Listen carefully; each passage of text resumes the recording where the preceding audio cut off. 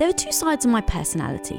One side, I want to jump for joy, do a mini dance and shout from the rooftops that we just hit 100,000 subscribers on YouTube.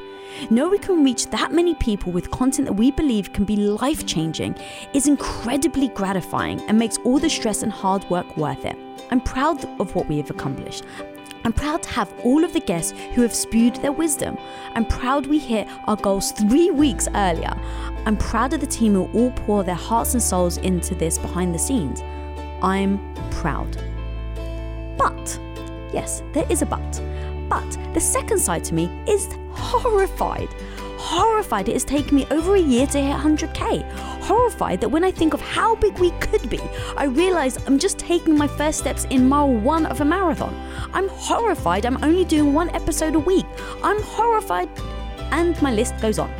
So on days like today, I simultaneously cheer like the spirit of a sorority cheerleader, all while whipping myself like I'm the Gimp from Pulp Fiction.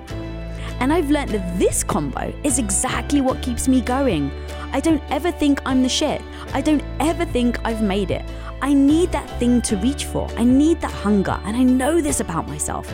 But I also know that celebrating small wins is so important. When we started Quest, I spent years just grinding, never looking up to actually see the beauty we were creating. And let me tell you, it's deflating. It's soul-sucking. It's not fun. It's not enjoyable. And most importantly for me, it's not sustainable. And well, if I'm in it for the long haul, well, in case you didn't realize already, I am, then sustainability is truly the keys to the kingdom.